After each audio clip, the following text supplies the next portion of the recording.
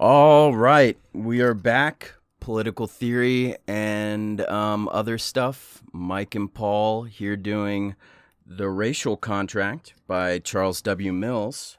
We are at this section is called The Racial Contract Norms and Races, the Individual, Establishing Personhood and Superpersonhood. Subpersonhood. Subperson and subpersonhood. On page... Although, if you ask a conservative, any minority asking for rights would probably be referred to as a superpersonhood. That's true. On page 53, and is this still part of the introduction? No, we're in chapter 2. The details. We're in the details. Okay, details. All right. So this is chapter 2, section, the racial contract norms and races, the individual, establishing personhood and subpersonhood. Paul, do you want to take her away? I sure will. Alrighty.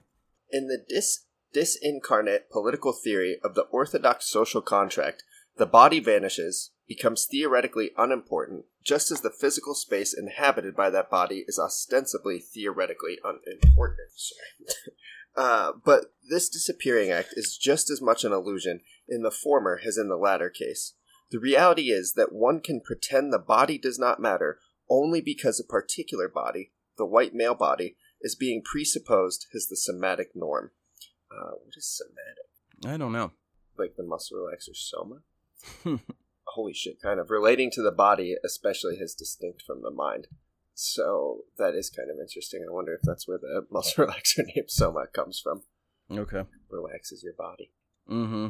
The reality is that one can pretend the body does not matter only because a particular body, the white male body, is being presupposed as the somatic norm. In a political dialogue between the owners of such bodies, the details of their flesh do not matter since they are judged to be equally rational, equally capable of perceiving natural law or their own self-interest.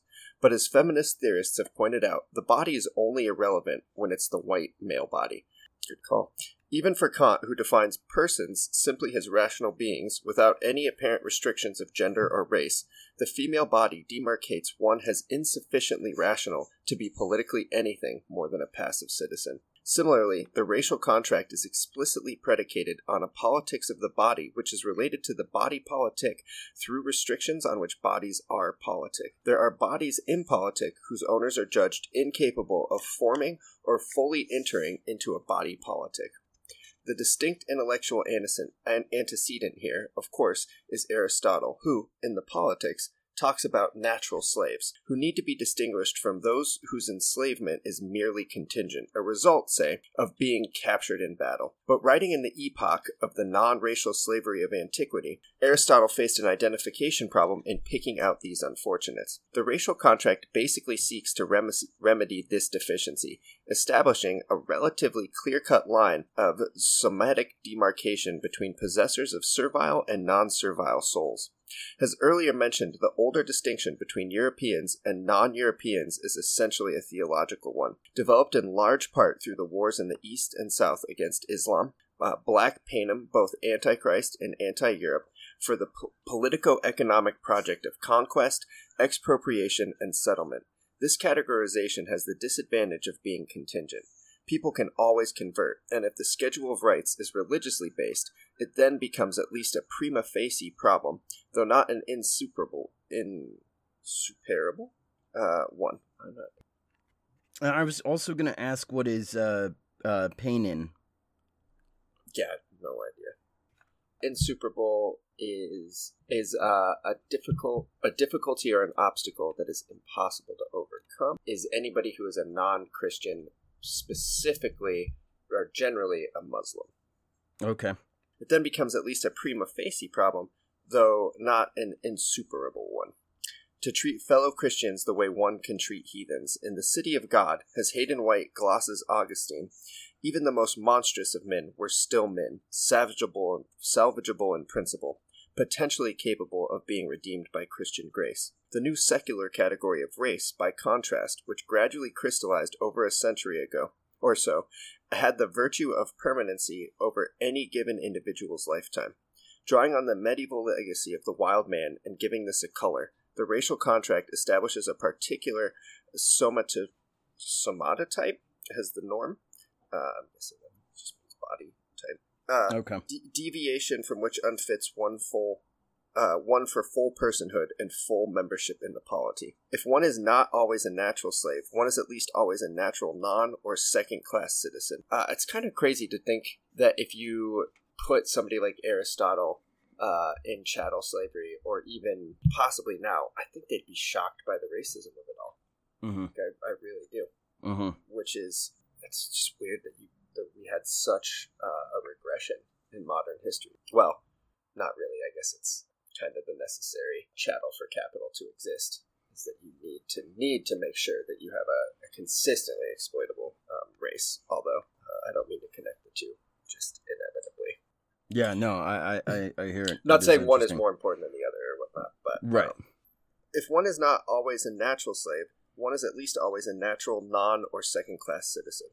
In the gradual transition from religious conceptions to racial conceptions, Jennings notes, the gulf between persons calling themselves Christians and the other persons whom they call heathen translated smoothly into a chasm between whites and coloreds.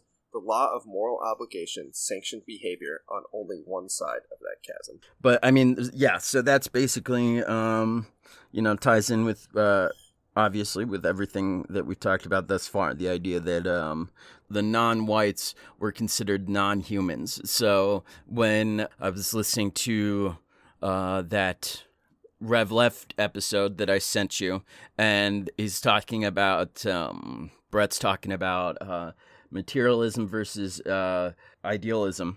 He's talking about how if you look at the founders' writings just from an idealism standpoint, it doesn't make sense. He says there's this contradiction because they're saying all men are equal and yet they have slaves. And I thought to myself, well, actually, if you've read Mills, you know that it wasn't a contradiction in their minds because they didn't view these people as men. And so I just thought that was fun and interesting. The other thing I think it brings up is that just the complete intellectual bankruptcy of bringing in the humans have always had slave arguments and other people were able to overcome it. Why, blacks have had 200 some years, which is not that many, but 150 years. How can it still be blamed on that? And I think it's so obvious that it's the racial distinction. Like all other classes or generally slavery throughout the world of antiquity didn't follow you. It wasn't like you were a slave. So, I mean, it's just they were completely removed from society due strictly to race. And that was so much more damaging than anything that had preceded it. So to try and compare it to other historical precedences, this is a great explanation of why that's ridiculous. Right. Maybe not ridiculous, but why it doesn't work. It doesn't pan out. Yeah, totally. All right. So philosophically, one could distinguish moral/legal, cognitive, and aesthetic dimensions of the racial norming. Morally and legally, as I stated at the beginning, the racial contract establishes a fundamental partition in the social ontology of the planet, which could be represented as the divide between persons and subpersons, Untermensch. Personhood has received a great deal of philosophical attention in recent years because of the rival in Kantian and natural rights, moral/political theories, and the relative decline of utilitarianism. I wonder, maybe he'll say something about it, but I wonder what has replaced utilitarianism in recent times in the academy. Yeah, I'd like to know too. I know, I like the basis of utilitarianism. I understand that the further you expand on it, the more easy it is to logically pick around or, but I do. What do you mean by pick around? Well, it's just if you expand it long enough, or there are a lot of situations where I'd have to look it up to be more specifically, but I do know that utilitarianism is not, the further, I think it'd be hard to talk to a doctorate in philosophy that wouldn't have some huge holes to pick with utilitarianism.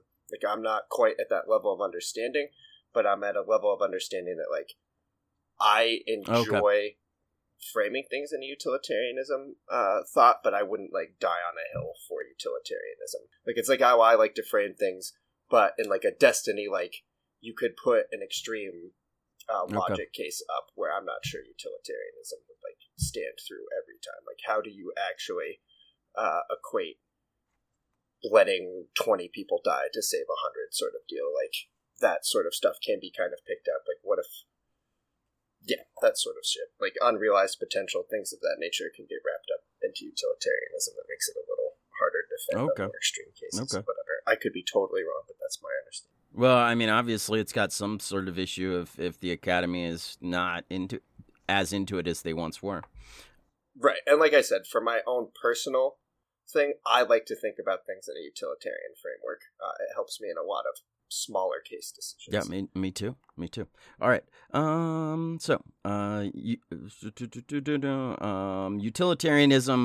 Utilitarianism puts morality on the straightforward basis of promoting social welfare, the greatest good for the greatest number. But it is vulnerable to the charge that it would permit the violation of the rights of some if overall social welfare were thereby maximized. By contrast, Kantian and natural rights theories emphasize the sanctity of individual persons, whose rights must not be infringed even if overall welfare would be increased. Ideally, then, we want a world where all humans are treated as persons.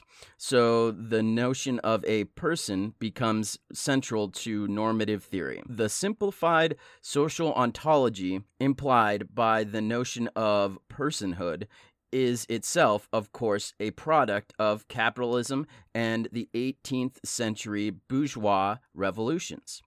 Moses Finley points out that inequality before the law was typical of the ancient world, and medieval feudalism had its own social hierarchy. Kantian personhood emerged in part in opposition to this world of ranked and ascribed status. The hierarchically differentiated human values of plebeian and partition of serf, monk, and knight were replaced by the infinite value, in quotes, of all human beings. It is a noble and inspiring ideal, even if its incorporation into countless manifestos, declarations, constitutions, and introductory ethics texts has now reduced it to a homily, deprived it of the shattering political force it once had. But what needs to be emphasized is that it is only white persons, and really only white males, who have been able to take this for granted, for whom it can be an unexciting truism. As Lucius Outlaw, what a weird last name, underlines, European liberalism restricts egalitarianism to equality among equals. Oh, okay. That's a good way of... Yeah, good way of putting it. Egalitarianism to equality among equals, and blacks and others are ontologically excluded by race from the promise of, in quotes, the liberal project of modernity. The terms of the radical contract mean the non-white subpersonhood is enshrined simultaneously with white personhood. And it's those kind of things that, like, I have to remember more, that if you are a white person and you grew up in a rural area and you didn't have an opportunity or a desire to read about history, it might be really easy for, as he put it, for it all to be an unexciting truism. Like, it just doesn't even, if you have no concept of the, like, historical societal makeups, anything of that nature, I guess it could feel like everybody is coming from the same place, I guess. Like, it is become that entrenched in the feelings of what a white person should have that it's just impossible for them to even notice the society that they live in, I suppose. Like, unless you can see those things in person, it just would maybe never click in your head. And I'm not, like, trying to make an excuse, but just trying to understand right, no, I know. how all of these motherfuckers are just like, there's no racism, we have the same rights, we have the same... And it's just like, maybe, I guess, if you just don't have any historical context or knowledge. Well, no, I think it's less about no historical knowledge, but what historical knowledge you have, right? Yeah. There are plenty of those type of people that could tell me all kinds of things I know nothing about, as far as like specific like Civil War battles and stuff like that. That's true. You know, what's important is not that you have historical knowledge, but what historical knowledge you have and how that historical knowledge is framed, you know? Yeah. So, where am I? Oh, yeah.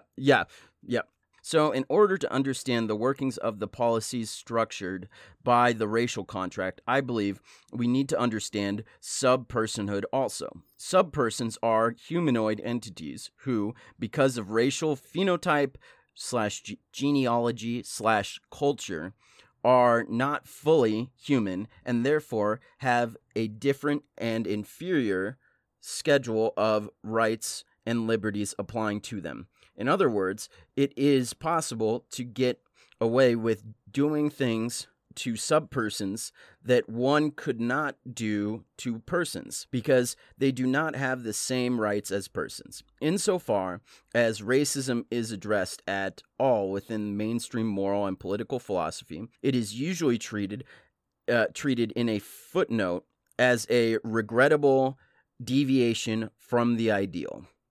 But treating it this way makes it seem contingent, accidental, residual, removes it from our understanding. Race is made to seem marginal when, in fact, race has been central. The notion of subpersonhood, by contrast, makes the racial contract explicit, showing that to characterize things in terms of deviations is, in a sense, misleading. Rather, what is involved is compliance with a norm whose existence it is now embarrassing to admit. So instead of pretending that the social contract outlines the ideal that people tried to live up to, but which they occasionally, as with all ideals, fell short of, we should say frankly that for whites, the racial contract represented the ideal, and what is involved is not deviation from the fictive. What does that word mean? Like fictitious, fictive. Okay, from the fictive norm, but adherence to the actual norm.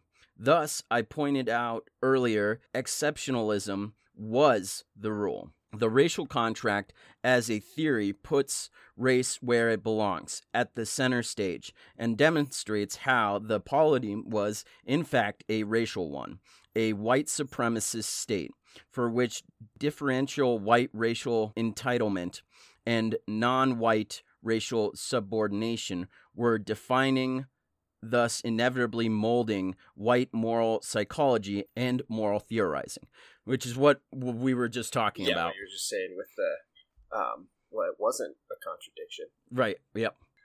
This is most clearly the case, of course, for blacks. The degradation of racial slavery, meaning, as has often been pointed out, that for the first time, and unlike the slavery of ancient Greece and Rome for the medieval Mediterranean, slavery acquired a color. But for the colonial project in general, personhood would be raced. Hence the concept of subject races. The crucial conceptual divide is between whites and non-whites, persons and subpersons. Though once the central cut has been made, other internal distinctions are possible. Varieties of subpersonhood, begin parentheses, savages versus barbarians, as earlier noted, end parentheses. Corresponding to different variants of the racial contract, expropriation, slave, colonial. Thus Kipling's native could have more than one face, half devil and half child, so that while, for the expropriation contract, some kinds might simply be exterminated, as in the Americas, Australia, and South Africa, for others, as in the colonial contract, a paternalistic guidance, as in colonial Africa and Asia, might lead them, as minors, at least partway to civilization. Minors with a O. But in all cases, the bottom line was that one was dealing with entities not on the same moral tier, incapable of autonomy and self-rule. Negroes, Indians, and Kafirs cannot bear democracy. Kafirs? I don't know. Cannot bear democracy, concluded John Adams. Think of Tarzan and the phantom she and Sheena. White kings and queens ruling the black jungle, laying down the law to the lesser breeds without it. Moreover, the dynamic interrelation of the categorization meant, as Hegelians would be quick to recognize, that the categories reciprocally determined each other. Being a person, being white, meant definitionally not being a subperson, not having the qualities that dragged one down to the next ontological level.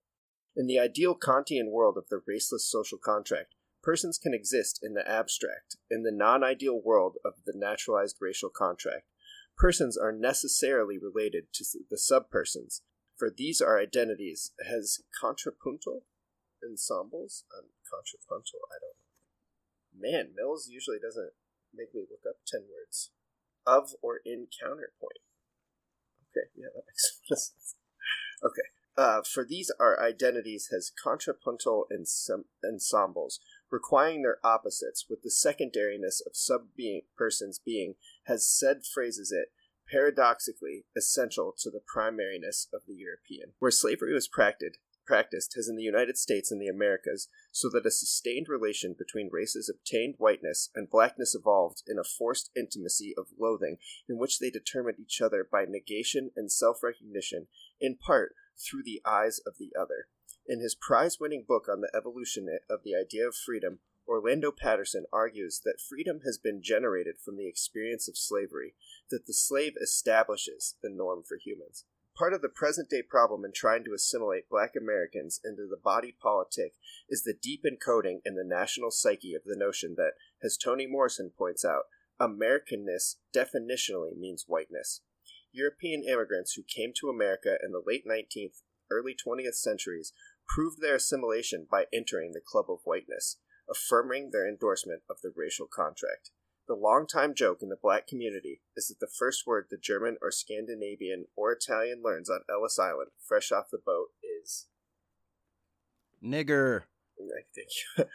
Black American, African American is oxymoronic, while white American, Euro-American is pleonastic. Whiteness is defined in part in respect to an oppositional darkness, so that white self-conceptions of identity, personhood, and self-respect are then intimately tied up in repudiation of the black other. No matter how poor one was still able to affirm the whiteness that distinguished one from the subpersons on the other side of the color line. That's so on point, and we've talked about that before, but it can't go overlooked how important it was for Italians, the Irish, Eastern Europeans, whoever, once they got here, to be like, no, fuck the black people. And obviously you see that, I think, in its clearest form or very clear form in the race riots during the Civil War in New York, right? Yeah. Where the Irish,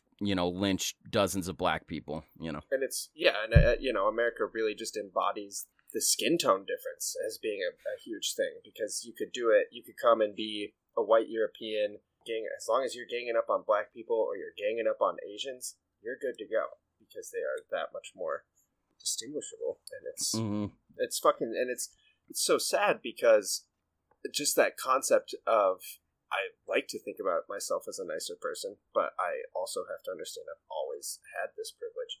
It's just so sad that, especially with groups like Italians, where there was kind of a physical difference, that instead of fighting for equality, they just fought to get into the realm of equality. They weren't like, it is fucked up that we got treated like this. It's like, it's fucked up that we got treated like these races when we clearly shouldn't be associated. Yeah, I think it was an easier battle for them. It's easier to join in right. the group beatdown than try to break it up. That, and they came from colonialist countries where they already have that mindset of like, well, wait, we were colonizing too. What the fuck are you doing? Like, we understand. Well, and I don't think it was obviously that conscious, but yeah. But I mean, I would just assume that they came from countries where they already had somewhat defined this structure of humanhood. Maybe not to the extent that America did with chattel slavery, but they weren't foreign ideas. Right. I'll go next. And, okay. There's also a cognitive dimension that is likewise continuous with the Aristotelian tradition.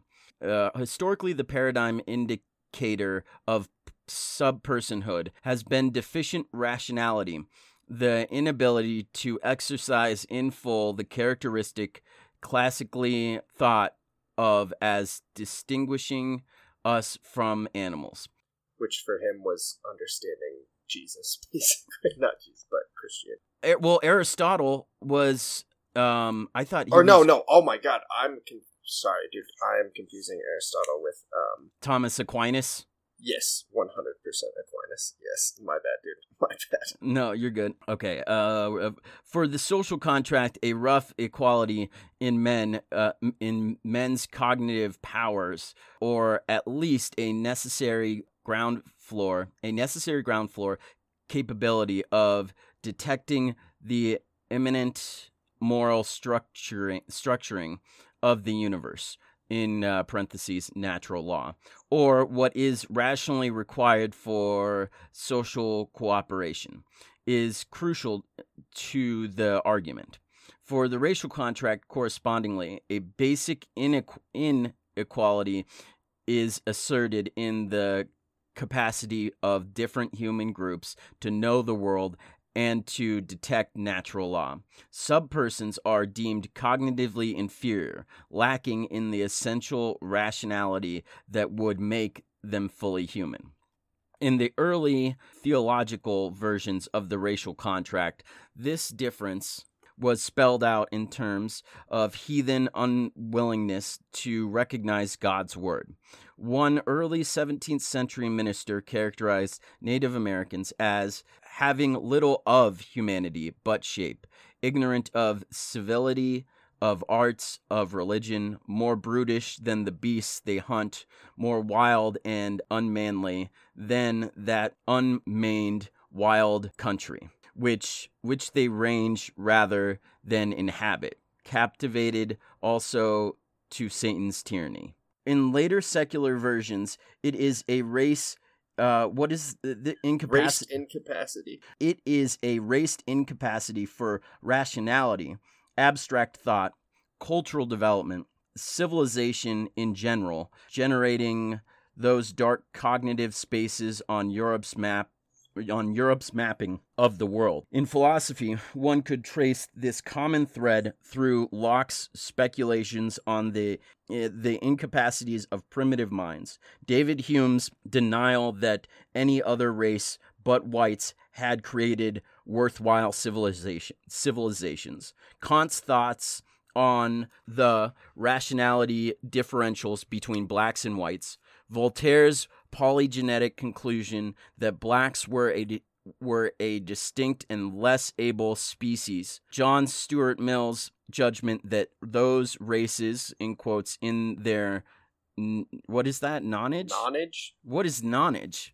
I'm guessing it's going to be just like the fact that they don't exist with a society. Oh, it's just just a period of immaturity. Okay.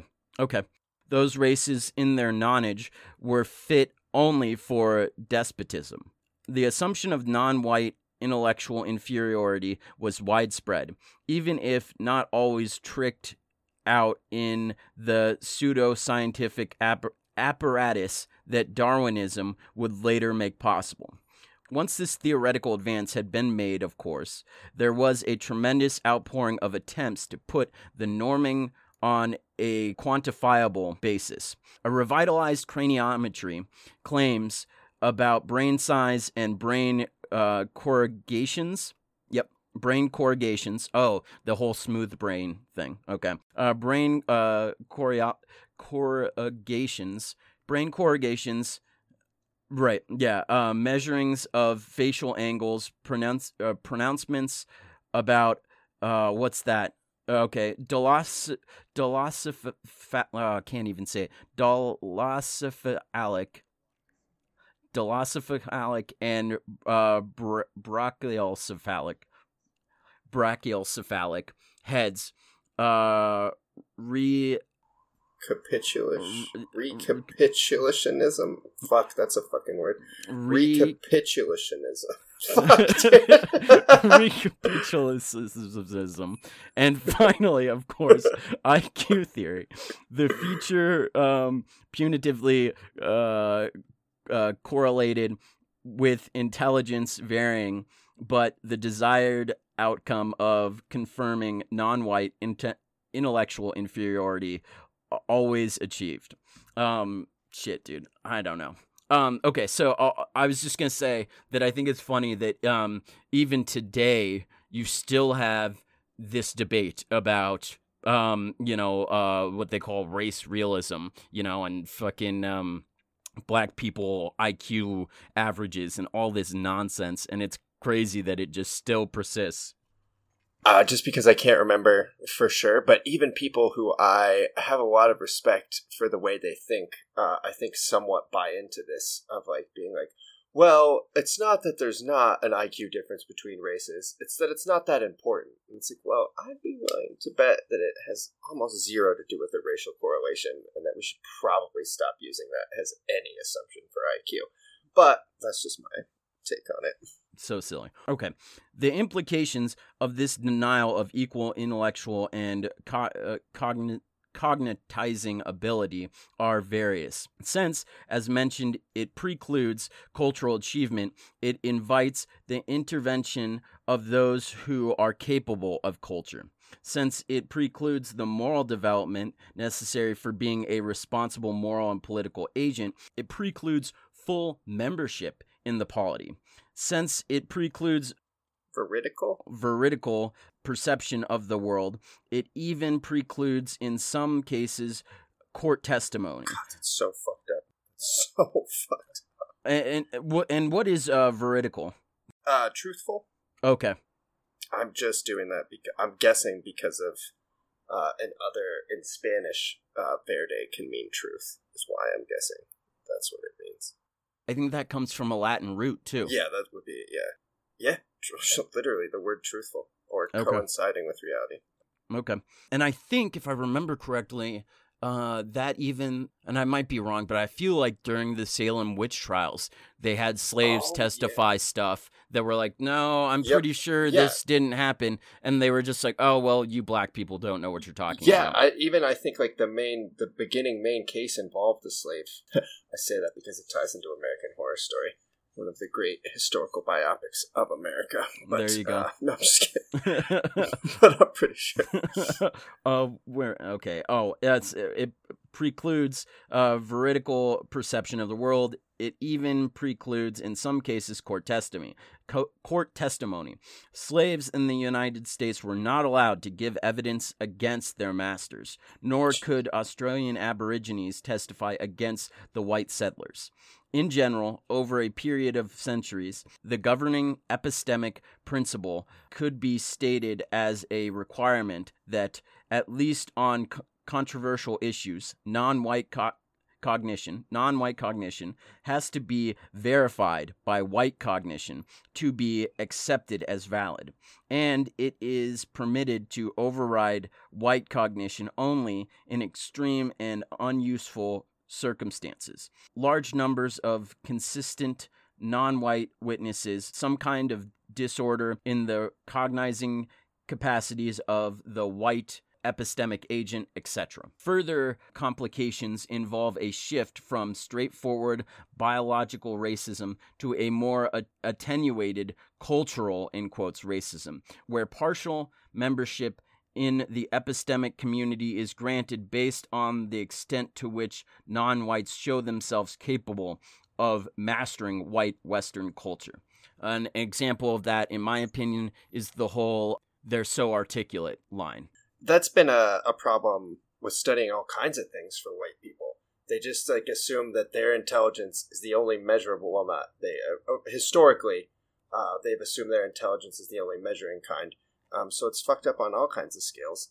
Yep, totally. And thankfully, in our lifetimes, we've gotten away with that, so we understand all kinds of intelligence much more deeply.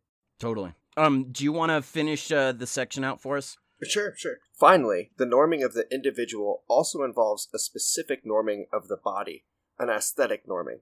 Judgments of moral worth are obviously conceptually distinct from judgments of aesthetic worth, but there is a psychological tendency to conflate the two, as illustrated by the conventions of children's and some adults' fairy tales, with their cast of handsome heroes, beautiful heroines, and ugly villains. Harmonious Hotink, man, lots of cool names, that outlaw person, old Harmonious Hotink, argues that all societies have a somatic norm image. For never having encountered the somatic term before, holy shit, do a lot of people use it. Harmonious Hotink argues that all societies have a somatic norm image, deviation from which triggers alarms. And George Moss points out that the Enlightenment involved the establishment of a stereotype of human beauty fashioned after classical models as the measure of all human worth. Racism was a visual ideology based upon stereotypes.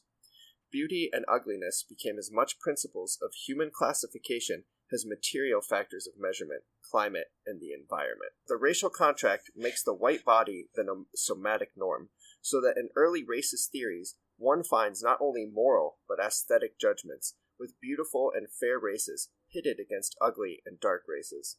Some non-whites were close enough to Caucasians in appearance that they were sometimes seen as beautiful, attractive in an exotic way. Native Americans on occasion, Tahitians, some Asians. But those more distant from the Caucasian somatype, paradigmatically, blacks, Africans, and also Australian Aborigines, were stigmatized as aesthetically repulsive and deviant. Winthrop Jordan has documented the repelled fascination with which Englishmen discussed the appearance of the Africans they encountered in early trading expeditions. And Americans, such as Thomas Jefferson, expressed their antipathy to Negroid features.